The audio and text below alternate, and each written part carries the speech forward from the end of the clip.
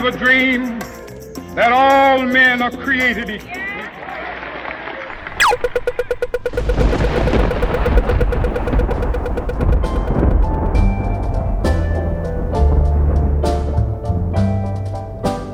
Chances, what are the chances? The chances that I'd find you stealing glances across a crowded room and taking a chance or two. G'day, welcome back everyone. This is Your Story. I'm your host, Ian Cath, and this is episode 45. It's been a while, not putting these out on a regular basis like I was originally, but that's the way it is. Life's getting in the way, sorry folks. I've had to go and do a little bit more work, and it's actually getting a little bit challenging to find people on a regular basis. When I first started doing this, I went through my first tier, so to speak, of people who I wanted to have on the show, all the people I knew in my local environment. And I've slowly worked my way through those people and picked up a few extra ones on the way.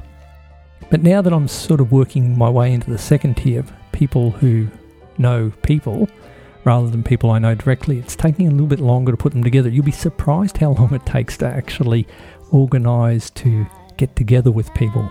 There's the initial introduction, let them settle down with the idea, maybe come around to it, organise some dates and times, and then get together and actually sit down and do it. It's amazing. I was never aware of how much time and effort it actually would take to pull off one of these episodes.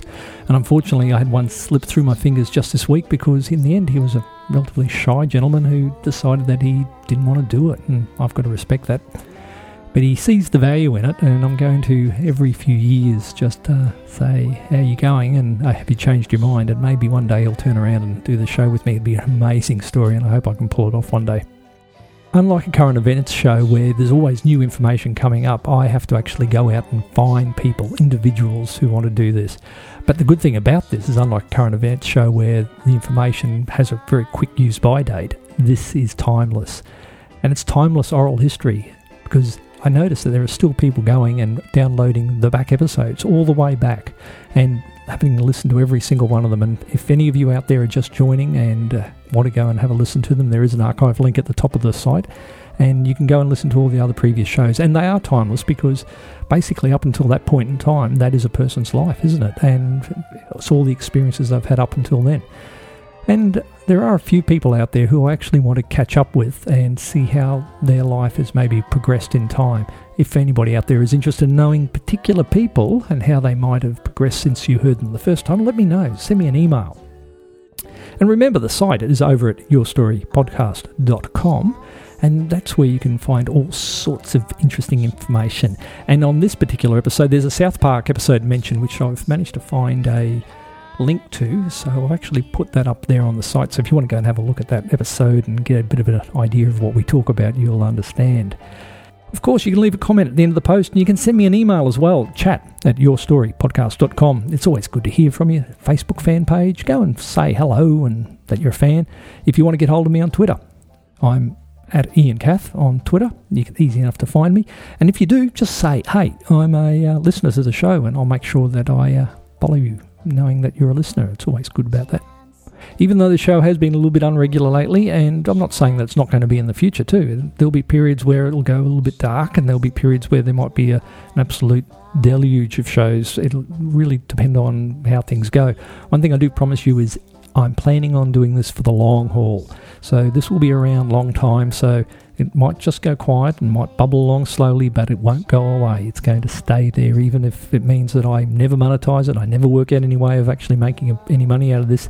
This is something that's very dear and very important to me. So I'll continue to do it as and when I find, and all sorts of amazing people that are out there. I just love meeting these people, and I have so much fun when I actually sit down to record them. It's a lot of work actually do the editing on the other end of it though, but you know, it's just a process, isn't it? And I am getting better and faster at it. Actually, I'm getting a bit better and slower at it, because as I get better at it, I start to see the subtleties in it, and I actually want to do a better job. And unfortunately, this is where I came a little bit unstuck on this particular episode, because when we went to sit down to do it, there was an air conditioning unit outside, and I listened to it and I thought, it doesn't sound too bad. That should be all right.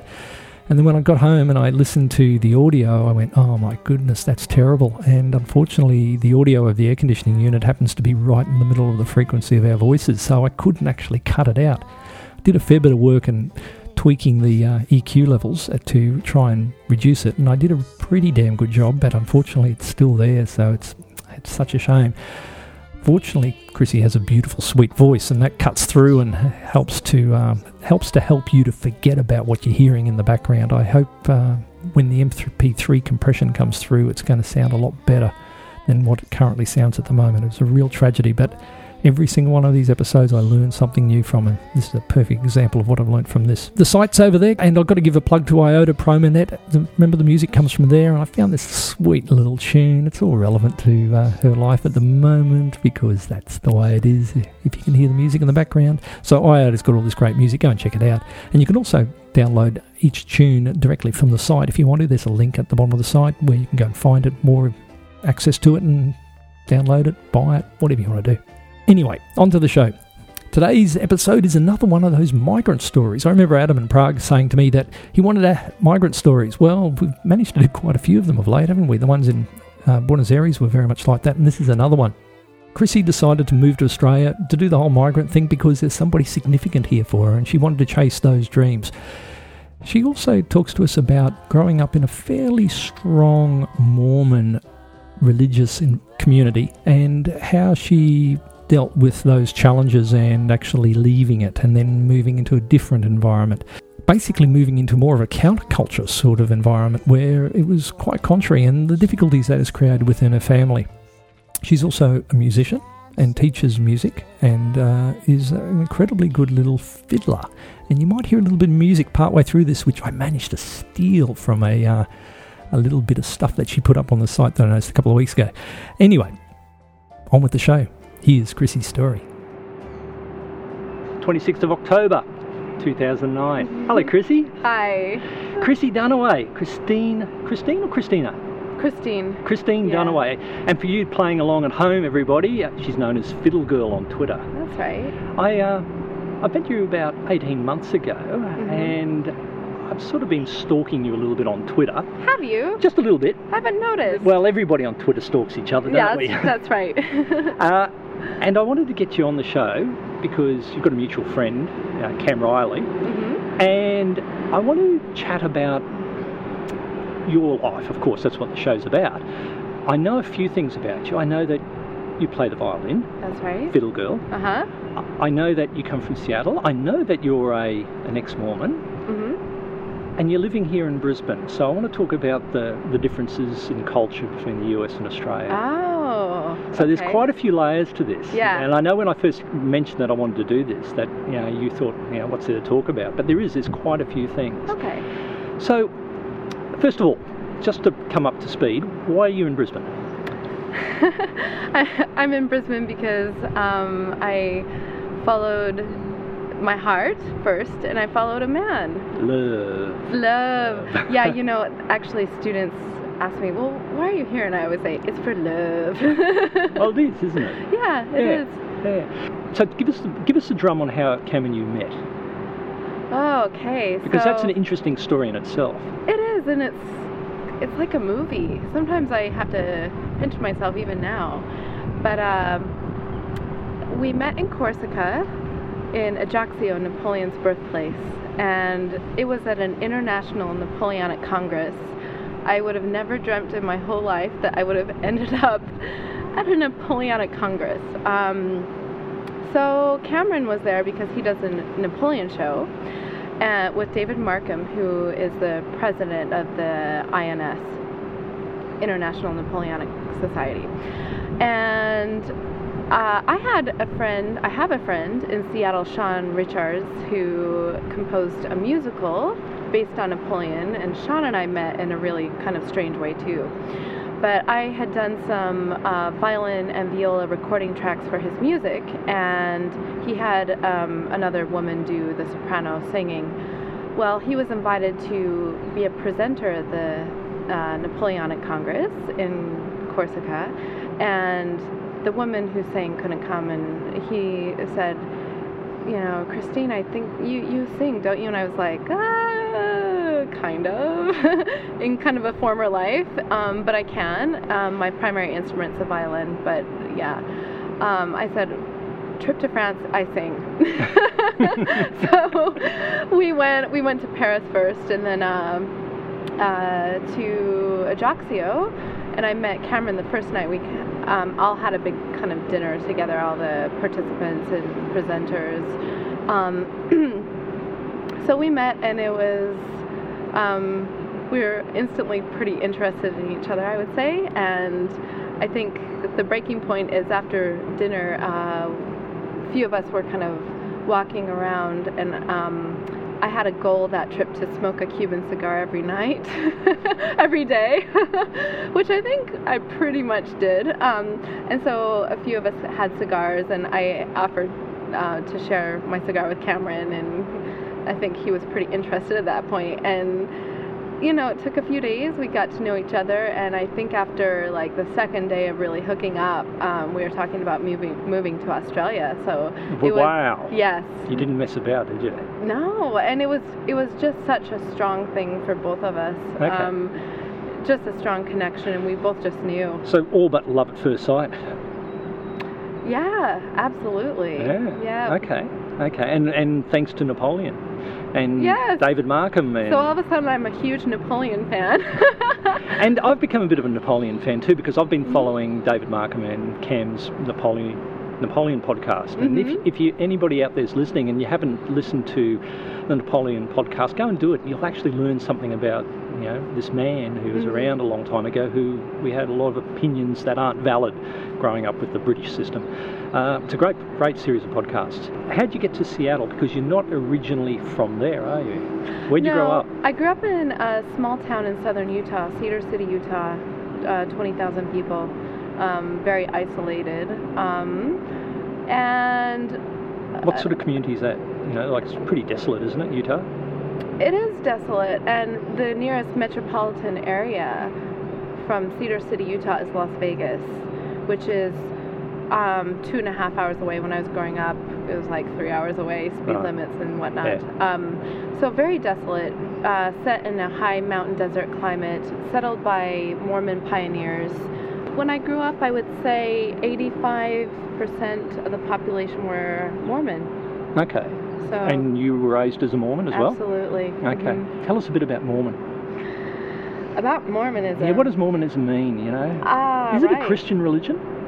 Well, it is, in that they believe in Christ as their Savior. They accept Christ as their Lord, and it isn't. Here's how I often explain it: Christianity with a capital C, because they have really a very different take on Christianity than mainstream Christians, I would say, in that they have their own scripture. They have their own book, the Book of Mormon, which Joseph Smith supposedly translated after he was led to by God. He had a vision to some golden plates, dug them up, translated them with a couple magical stones. Have you seen it at South Park? No. All About Mormons? Oh, it's actually really accurate and hilarious, because everybody should see the South Park All About Mormons. So yeah, they had their own book, the Book of Mormon, and which they regard much more highly than the Bible itself, although they do read the Bible and believe in the Bible as well. So yeah, they're not mainstream Christians. They have their own shtick. Okay. Yeah. Okay. Well, we're not. This isn't a religious podcast, so we won't go deep into the religion. But what was it like for you now? And you've been out. Let's cover this in two ways, because you've got an outsider's point of view now. That's right. But what was it like when you weren't an outsider? When you were immersed in that culture? What was it like growing up in that? And what age were you in it until? Well, I mean, from birth, I kind of have a little bit of a different story, in that my father realized that the Mormon Church was kind of a web of lies, and didn't accept the Mormon Church probably about the time I was born. And my mother and father were married until I was, I think 10 when they divorced. But it was a very tense relationship. But he kind of just stepped in the background, never went to church with us, but stepped in the background. And so he didn't necessarily agree with it, but he played along with it for the sake of happy families. Right. He didn't want to rock the boat. Yeah. And I'm sure that he realized that would have been the end of his relationship with my mother. I'm the baby of 5 children. So for all intents and purposes, you were playing Mormons? You're fully immersed in it? Completely immersed. So what's that like? What's it like being a Mormon? Because I've actually heard it's a really good life, you know? It is. Good community, strong community, great families, all that sort of stuff. So I see kind of a two-sided thing to it. It is a great life.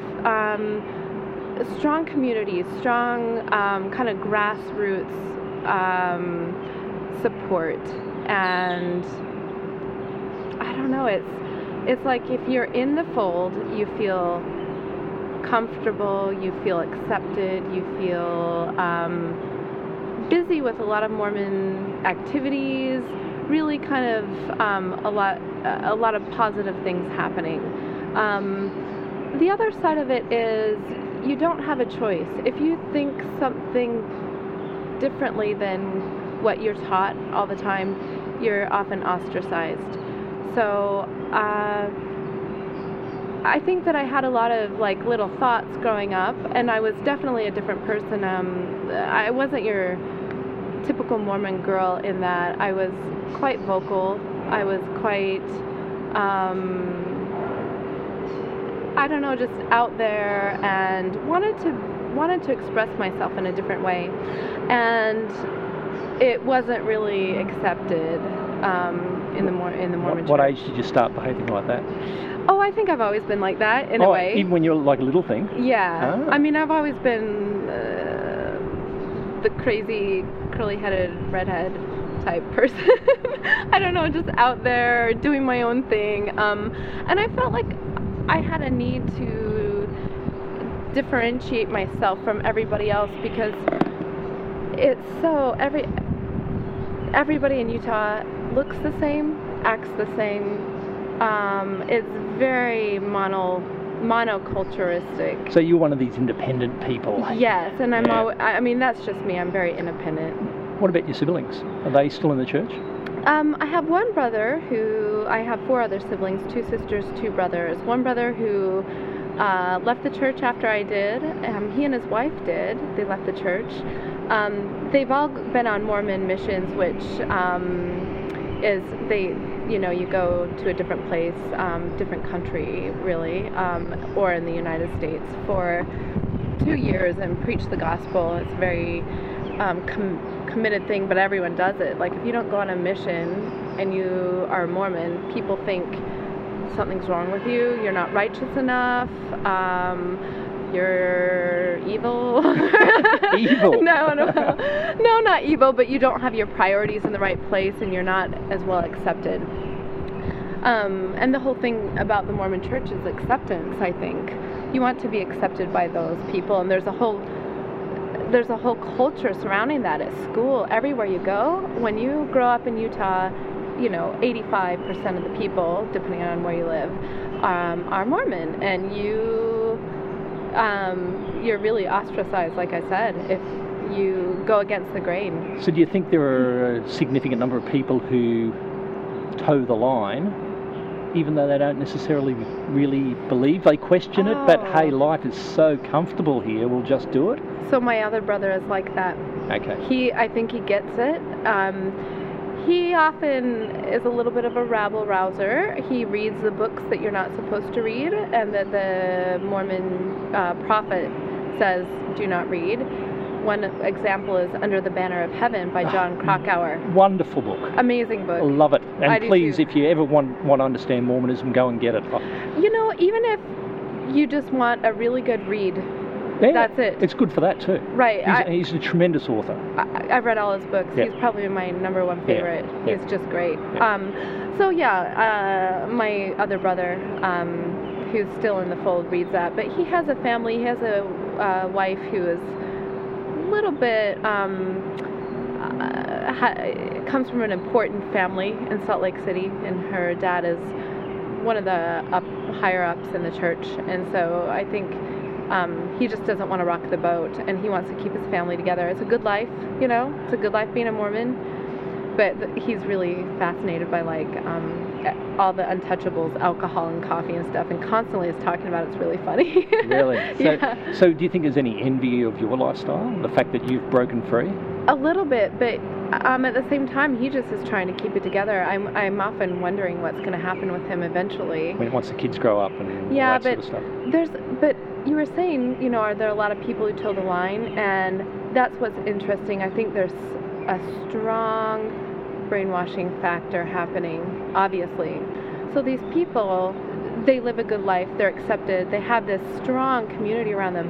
Interesting thing, my brother, who left the Mormon church with his wife, moved from Richmond, Virginia to Dallas, Texas. He didn't go to church, but he was like, you know what, I can tap into this community and they will rally around me.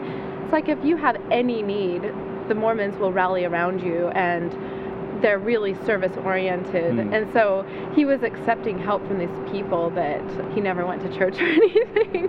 So I think he kind of stopped doing that in Dallas because he wanted to make a clean break. But Yeah. I've heard that it's very much a barn-raising sort of culture. You know, they just all rally around together. They do, and you know what? I love that model. I love it. I think that we need to kind of take that model and apply it to all sorts of organizations. This idea of volunteering, a grassroots movement, and they really have it completely well organized, and they can mobilize so quickly. You know, Hurricane Katrina happened. They were one of the first people on the scene. They had pre-made hygiene packs for everybody, blankets, basic survival stuff. They had those pre-made, and they make them every week, and like the women make them in their, they call it the Relief Society. The women get together, they tie quilts, they do all this stuff, and I think it's such an amazing model. That's a wonderful thing about the Mormon church. Never heard that. That's a great idea. Oh, well, I've been thinking about maybe writing a book on that model, the Mormon model, but to apply it to all sorts of volunteer organizations and stuff like that. So why'd you leave? Because it's all lies. The philosophy behind it. Yeah, so here's why. As a 17-year-old, I was fed up with Southern Utah. I needed to get out. I really, just something inside of me, I had to leave. And so even though I didn't think it was possible, I became a foreign exchange student. I went to Munich, Germany for a year, my senior year of high school. I lived with a German family, went to a German school, had an amazing experience. So here's this girl who's been living in a bubble in the middle of the high mountain desert her whole life, and I just had to break out. I've always had this fascination with different cultures and different languages, and have studied several languages. I was close to studying linguistics in college, have a minor in German. So I broke out, and I lived with these people who I just loved. They were great people, but you know, they drank coffee, they drank tea, they drank beer. They're German, they've got to drink beer. Oh yeah. But I looked at these people and I saw the good in them, and those things that I mentioned are completely taboo in Mormon culture. And in fact, people, if you're seen with a cup of coffee, they will judge you. And I don't care what people say, you're judged. I used to judge people. I thought it was really evil, and I was brainwashed in that. If you drink coffee, you're a bad person. Yeah. It defines your personality because of your actions. Yeah, you're doing a really terrible thing. Yeah. It's like akin to stealing or something, you know. It's very bad. So I thought that was the first layer of the onion that I unpeeled. I was like, this is not right. They're not bad. Coffee and tea aren't actually bad for you in moderation. In fact, tea has some really good health characteristics. So yeah, I mean, it was that one thing, and that just led me on a path of peeling back all these layers when I finally realized that this is just a web of lies that I've been taught my whole life, and I couldn't, there was no going back. It's like in the Matrix, do you take the red pill or the blue pill? because I could have made it easier on myself in regards to my family relationships and friends and stuff. I really have no touch. I'm not really in touch with any friends that I grew up with, except for a few. One of them who's gay and left the Mormon church, and one of them who never was Mormon. So yeah, I really I had to go out on a limb and do that. So what was it like returning to Utah after your year in Munich and then going, wow, it's all changed? Yeah. And how long did it take to actually extricate yourself out of there? Well, I really knew in Germany. I at first I was taking like 2 trains and a bus every Sunday morning to go to church. And I stopped doing that after I started realizing things. And so I was really, I had realized that it was all just a big fake. And so I went home. First of all, nobody was interested at all in what I had experienced abroad because it's all very colloquial, I guess. So if I would say, oh, in Germany, this happened to me, people would be like, oh yeah, well, how about the weather? Or talk about football or something. Let's keep talking in our bubble. Yeah, it's like, you know what, that's outside. That's not comfortable for us. We're concerned, we're just kind of narrow-minded here. So, yeah, on the way home, my mother and my sister picked me up from the airport, and we had a 4-hour drive to Cedar City. And I kind of stupidly, I guess, in hindsight, just kind of talked to them about it. I said, you know, I see all these missionaries around, and I think they're kind of stripping away, they're trying to convert people and really, in essence, strip away their own culture. And so I started with that. I have a beef with this. And it was not received well, and and so my mom was pretty much terrified, and has been on a mission ever since to convert me back, to bring me back into the fold. And she really thinks that I've gone off the deep end. That's kind of the language they use. You've gone off the deep end, and it's very sad for her because they believe that we will be a family again in the afterlife. The righteous of us will be a family again, and so they really think that I'm going to be cast into outer darkness and that they will never see me again in the afterlife. So that's a terrible... and she loves you, and she believes in this, yes. So therefore it all falls into place. Right, and luckily for me, she hasn't disowned me or anything, but we have a very tense relationship. Right. That's been hard on me, and it's all because of religion. I mean... So why not just give in and go back? I just couldn't do that. I mean, I can't lie to myself. If I know something, I'm not going to deny it. I mean, it's just completely against my nature. So I've chosen a hard life in that I have very tense family relationships, and they all pretty much think I'm off my rocker. They really do. They think I'm the crazy one. I'm off my rocker. I'm an old maid at age 30, never been married.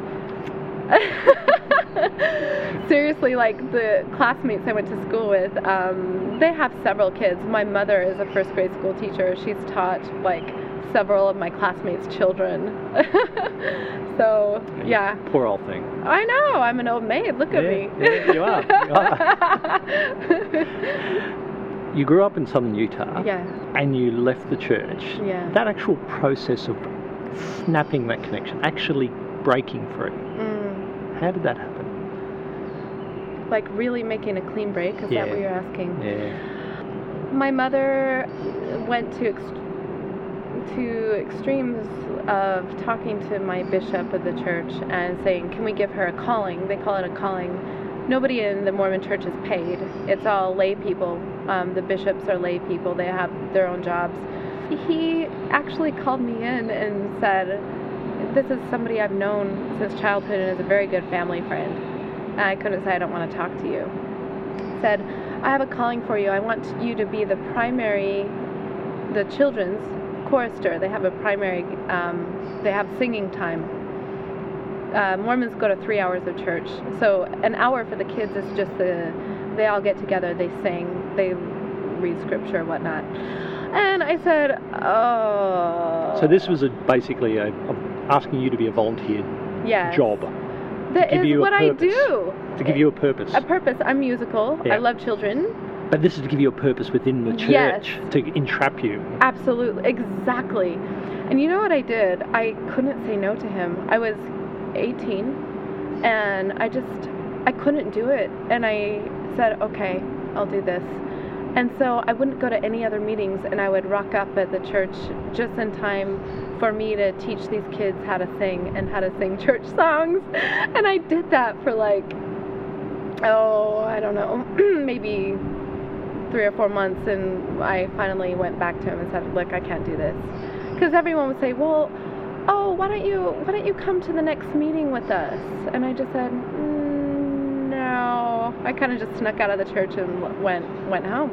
And I just said no, and finally I just said, look, I can't do this anymore. And so from then on, I never stepped foot inside an LDS church. I couldn't do it. It was really... So that act that he did basically pushed you to the brink. Yeah, I mean, I was teaching these kids, I was teaching them music. This is what I do now. It's kind of ingrained in my character to do this, but everything else just completely rubbed me the wrong way, and not only rubbed me the wrong way, but brought up a lot of bitterness and anger inside of me. All this Mormon talk, and I saw these kids basically being brainwashed, and I couldn't do it anymore. And so I made a clean break, and I never went back. So they did try their hardest to hook me again and let me see the light. And they still are, by the sounds of it, too. Oh, they are. When I moved to Seattle, my mom contacted the bishop of the ward that I was supposed to be in, and they called me. They had missionaries come. One time, I lived alone. I was a single young female living alone. It was dark, and I had a knock at the door. Nobody ever came to my door unless I knew they were coming. And I looked out, I could kind of look through a window, and it was Mormon missionaries, and I opened the door and I said, what are you doing coming unannounced? I said, I do not accept visitors unannounced. And I just said, look, if you want to come, call me first, and then we'll talk about it, but do not come to my house unannounced. It's dark, I'm single, I'm living alone, It's religious stalking. Oh, it's completely that way. Oh, Mormons are all about the stalking, and they catch you off guard. That's their whole thing. They catch you off guard. You're not prepared. They ask you questions that normal people don't ask each other. What do you believe in? Why don't you believe in God? You know, you and I have met. I didn't ask you, do you believe in God, Ian? It's not important. So, but for them it is. For them it is, and they ask these questions, and I've had to just learn how to say, you know what, I'm not prepared to have this conversation right now. Yeah. You just because you ask it doesn't mean I have to answer. It doesn't mean that you have a right to kind of intrude in my life. So you got to Seattle. Yeah. How did your life change? Well, What age did you get there? So 22, and it was amazing because all of a sudden I had the room to be myself. I was away from my family. I was in this really vibrant city. I didn't have Mormons chasing me all the time. I didn't have Mormons all around me looking at me and judging me. So it was just an amazing opportunity for me to grow into myself and express myself in the ways that I wanted to. And yeah, I mean, Is Seattle a good town for doing that? Yes. Seattle is it's just one of the coolest towns in the United States. Highest literacy rate in the United States. It's a city full of geeks, essentially. We've got Microsoft. We've got Boeing, Amazon. It's very technological city. So it has a huge atheist rate. It's a microbrew capital of the world. I don't know if you're aware of that. I became a huge beer drinker in Seattle.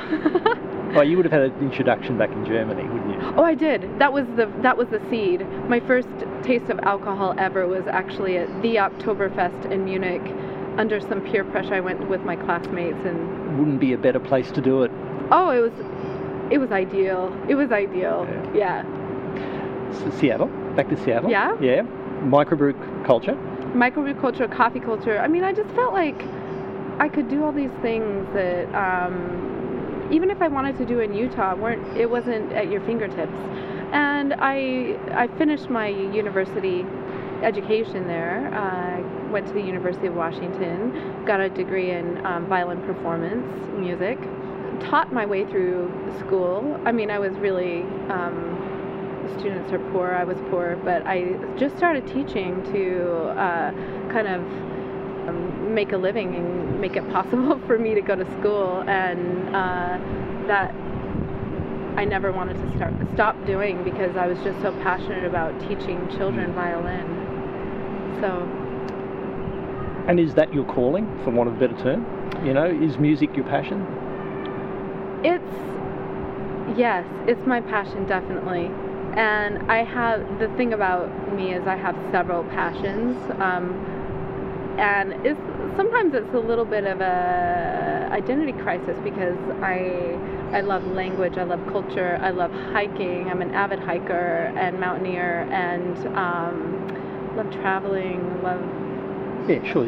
all the stuff. Multifaceted, yeah. But music, yes. I mean, I never go to a day of work where I don't feel like I'm making a difference in a child's life. And I see these children come to me and they don't really have their own identity yet, and they start playing the violin. And I'm a very picky teacher. I have a high expectations for children, but nurture them along so that they reach a high level of playing.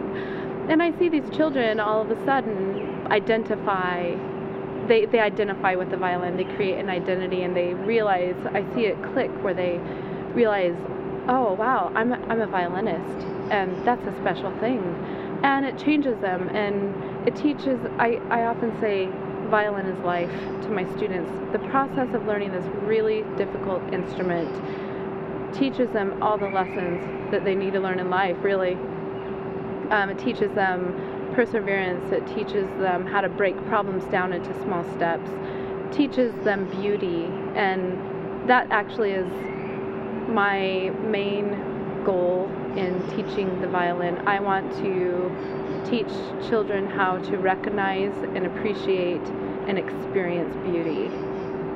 So I feel like there are a lot of different ways that people go about this, and this is my way. This is what I can offer these children that I teach. So I teach Suzuki method, which starts at a very young age, 3 and 4. Generally I'll start at age 4, but I teach in the children department, all the way through high school. Okay. And then I teach adults too. In 30 words or less, what does the Suzuki method mean? 30 words or less. Suzuki method is based on the language acquisition process of a child. You listen a lot. They're listening to music a lot. You're nurtured by your parents. The parents are attending lessons. They're taking notes. They're teaching them at home. They have a teacher, but then the parents are really taking careful notes. Some of them learn the violin themselves. They start with the teacher, or they take coincidentally with their child, so they really know how to teach them at home. So they're learning the violin like they would learn a language. Exactly. So repetition, Interesting that you're interested in linguistics as well, isn't it? Yes. Yeah, absolutely. And I've experienced that language learning process. I speak German. So a lot of repetition. You don't learn a word and then never say it again. They learn these pieces and they play them. Really serious Suzuki students will play every piece they've ever learned in the Suzuki repertoire every day.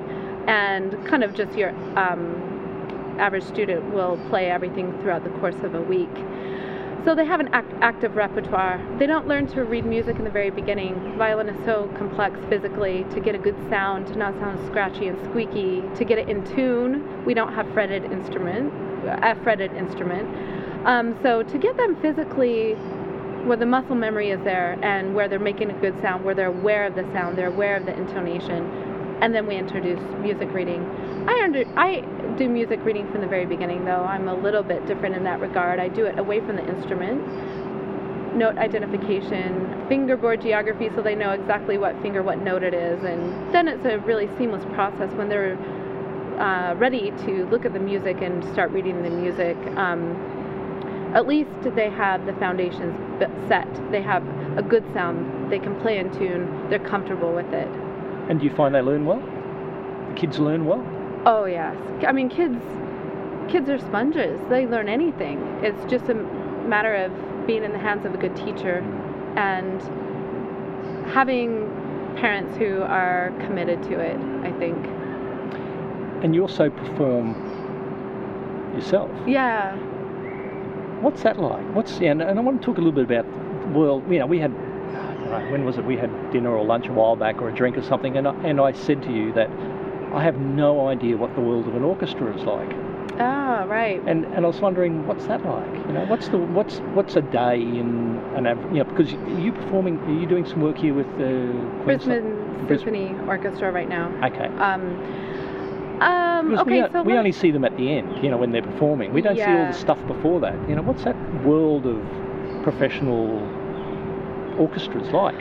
Well, let me just first say that I made a conscious decision to not be a professional orchestral musician by trade, because it's just not in my nature. These people basically are alone practicing their instruments for 4 hours a day, minimum, and they sit in the orchestras and are guided by the conductor, so they don't have very much artistic freedom. And I like people. I like to talk to people. I love being around people. I love to teach. So I made a conscious decision. This isn't my path. But having said that, I love playing in orchestras. So an orchestra where we meet once a week and we do, I think it's 2.5-hour rehearsal, is perfect for me. Being in an orchestra, so I think my first orchestral experience was in middle school, what we in the United States call middle school, 6th grade on.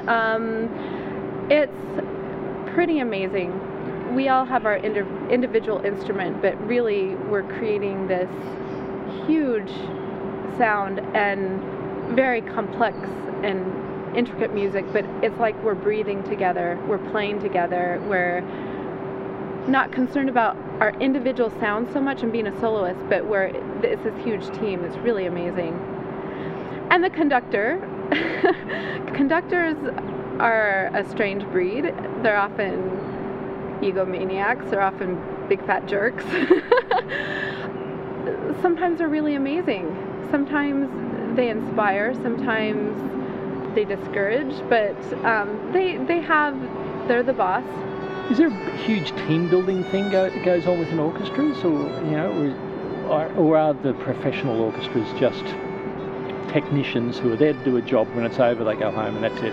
It is kind of like that, I would say. Generally, in professional orchestras, I think it's the rare conductor that will foster morale within the orchestra and community within the orchestra. But I think at a professional level, it's very much just like any job. Most people don't really hang out and are buddy-buddy with their coworkers. They go to work, they play, and they leave.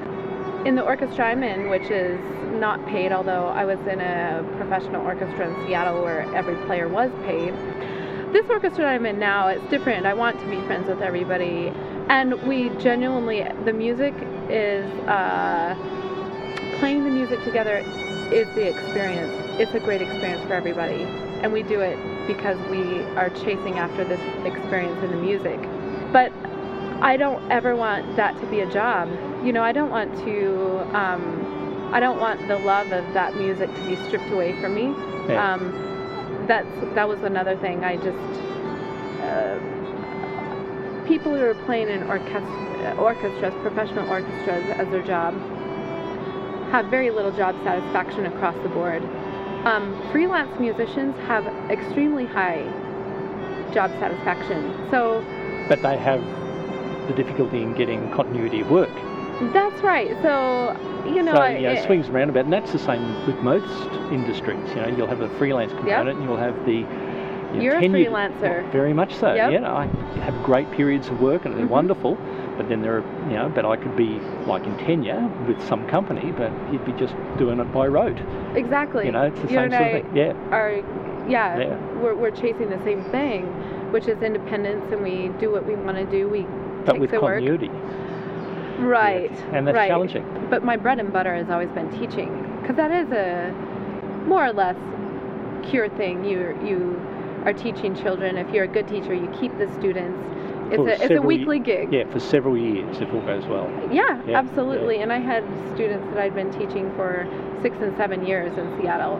So you develop all these students, all these contacts, you get all this work, and then you unplug and you come to Australia. Yeah. That's definitely happened. To avoid, basically. There was, you had to start again. How has that been? How's the transition been? Well, I've jumped right in, and I'm kind of surprising myself at how fast things have happened with a few really great strokes of luck. I took over a studio of a guy who's been teaching here for several years and just moved to Melbourne, and another teacher, a Suzuki teacher, this other woman who's getting married and moving to the Gold Coast at the end of the year. Phenomenal teacher from Japan, and she's sending her Brisbane-based students to me. Wow. So a stroke of luck, but I've also taught now at 2 music festivals. I got back last night from the Sunshine Coast Festival, where I taught American Fiddle, because I love to open kids' worlds up to new music and fun music and stuff that really gets them going and inspires them, gets them out of the routine of only classical music and Suzuki repertoire. So, yeah. So you're powering in that regard. You seem to have settled in quite well. What's your perceptions as you settle into Australia? What are your perceptions of Australia from America? And now that you've been here a little while, are you starting to perceive the US from an Australian point of view? Right. What are your thoughts on these things? I like the easygoing nature of Australians. At the same time, Australians love to take the piss out of you. An expression that I never knew until I got here, taking the piss out of somebody. So the Australians will poke at you and tease you in a good-natured way, where Americans won't. I kind of had to get used to, okay, I shouldn't take this so seriously. Right. And Cameron does all the time. Yeah. So that's kind of been like, sometimes I just am like, you know what, back the hell off. But at the same time, I'm adjusting to this, but I'm not quite used to it yet. Right, yeah, like, this is very ingrained in me, this American way of living, but no, it's great. Australians are really, really friendly. I didn't know how they would react to Americans so much. Americans are hugely unpopular around the world. But at the same time, they're willing to look at people for their individualness and not as they won't stereotype people so much. Some of the different things is I think that customer service here is terrible. Yeah. I rarely go to a restaurant and have decent service, or a bar. It's just pretty terrible, and people are just more relaxed about working and a work ethic. I think Americans, to their fault though, are workaholics, and I certainly was. I'm enjoying a little bit more laid back quality of life, although that may be a Queensland thing, right? Yeah, there is a Queensland element to that. Yeah. Down in Sydney and Melbourne, they work a lot more than we do here. Right. For sure. Yeah.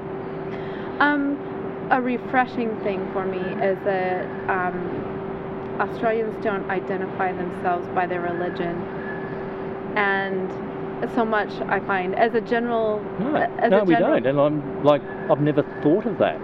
I've never considered that. Oh, it's very much so. I mean, think about it. A politician, if you're not Christian, you will not be voted into office. If you're gay, you won't be voted into office. Part of me is a little bit shocked, though. Obama got into office as a black man. He's the first, and it's very much.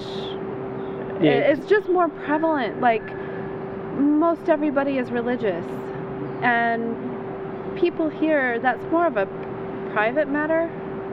Yeah, well, religion in the political scene, religion is not discussed.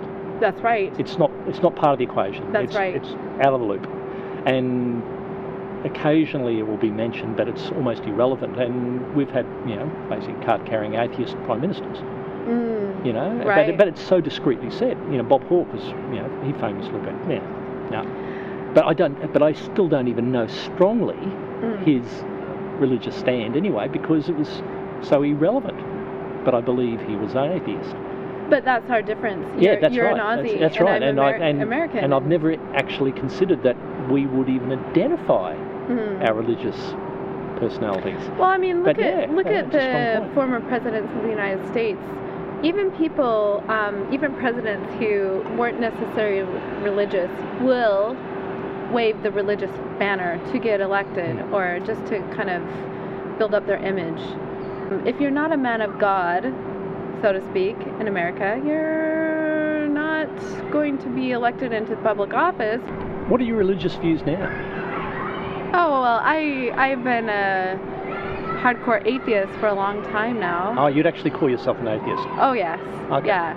And I'm a very proud atheist and outspoken atheist. If you probably see my tweets. A lot of them are unfolding stupid religious things that are going on and very much talking about God and whatnot. So yeah, I'm definitely an atheist.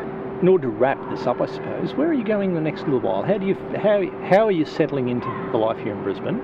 And where do you think this might unfold? What are your thoughts on the next little while?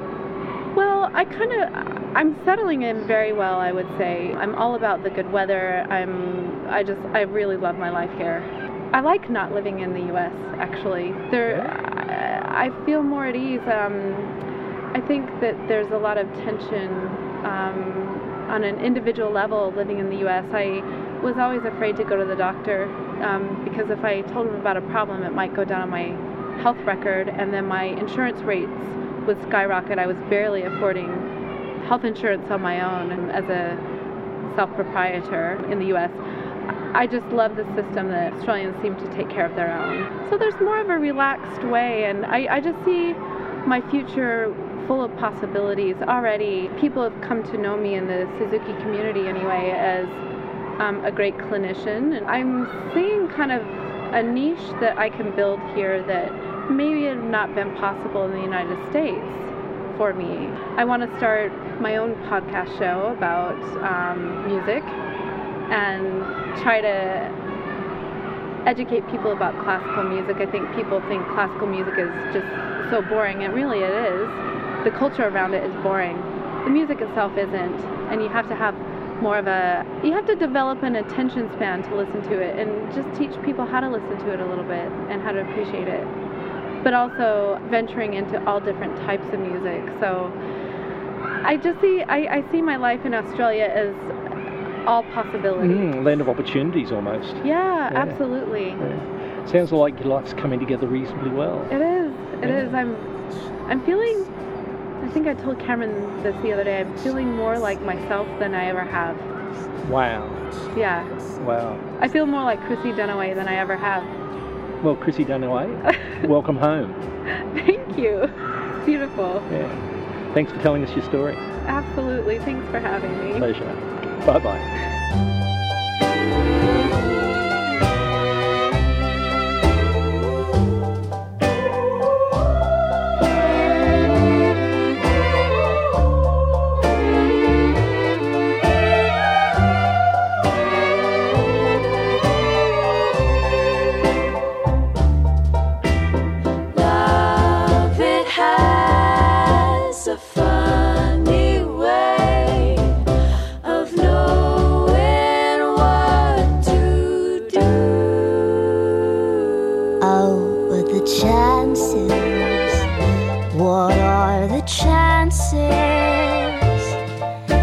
Chances that I'd find you.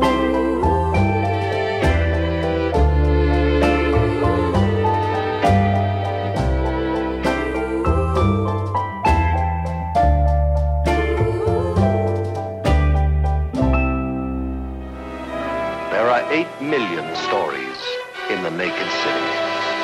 This has been one of them.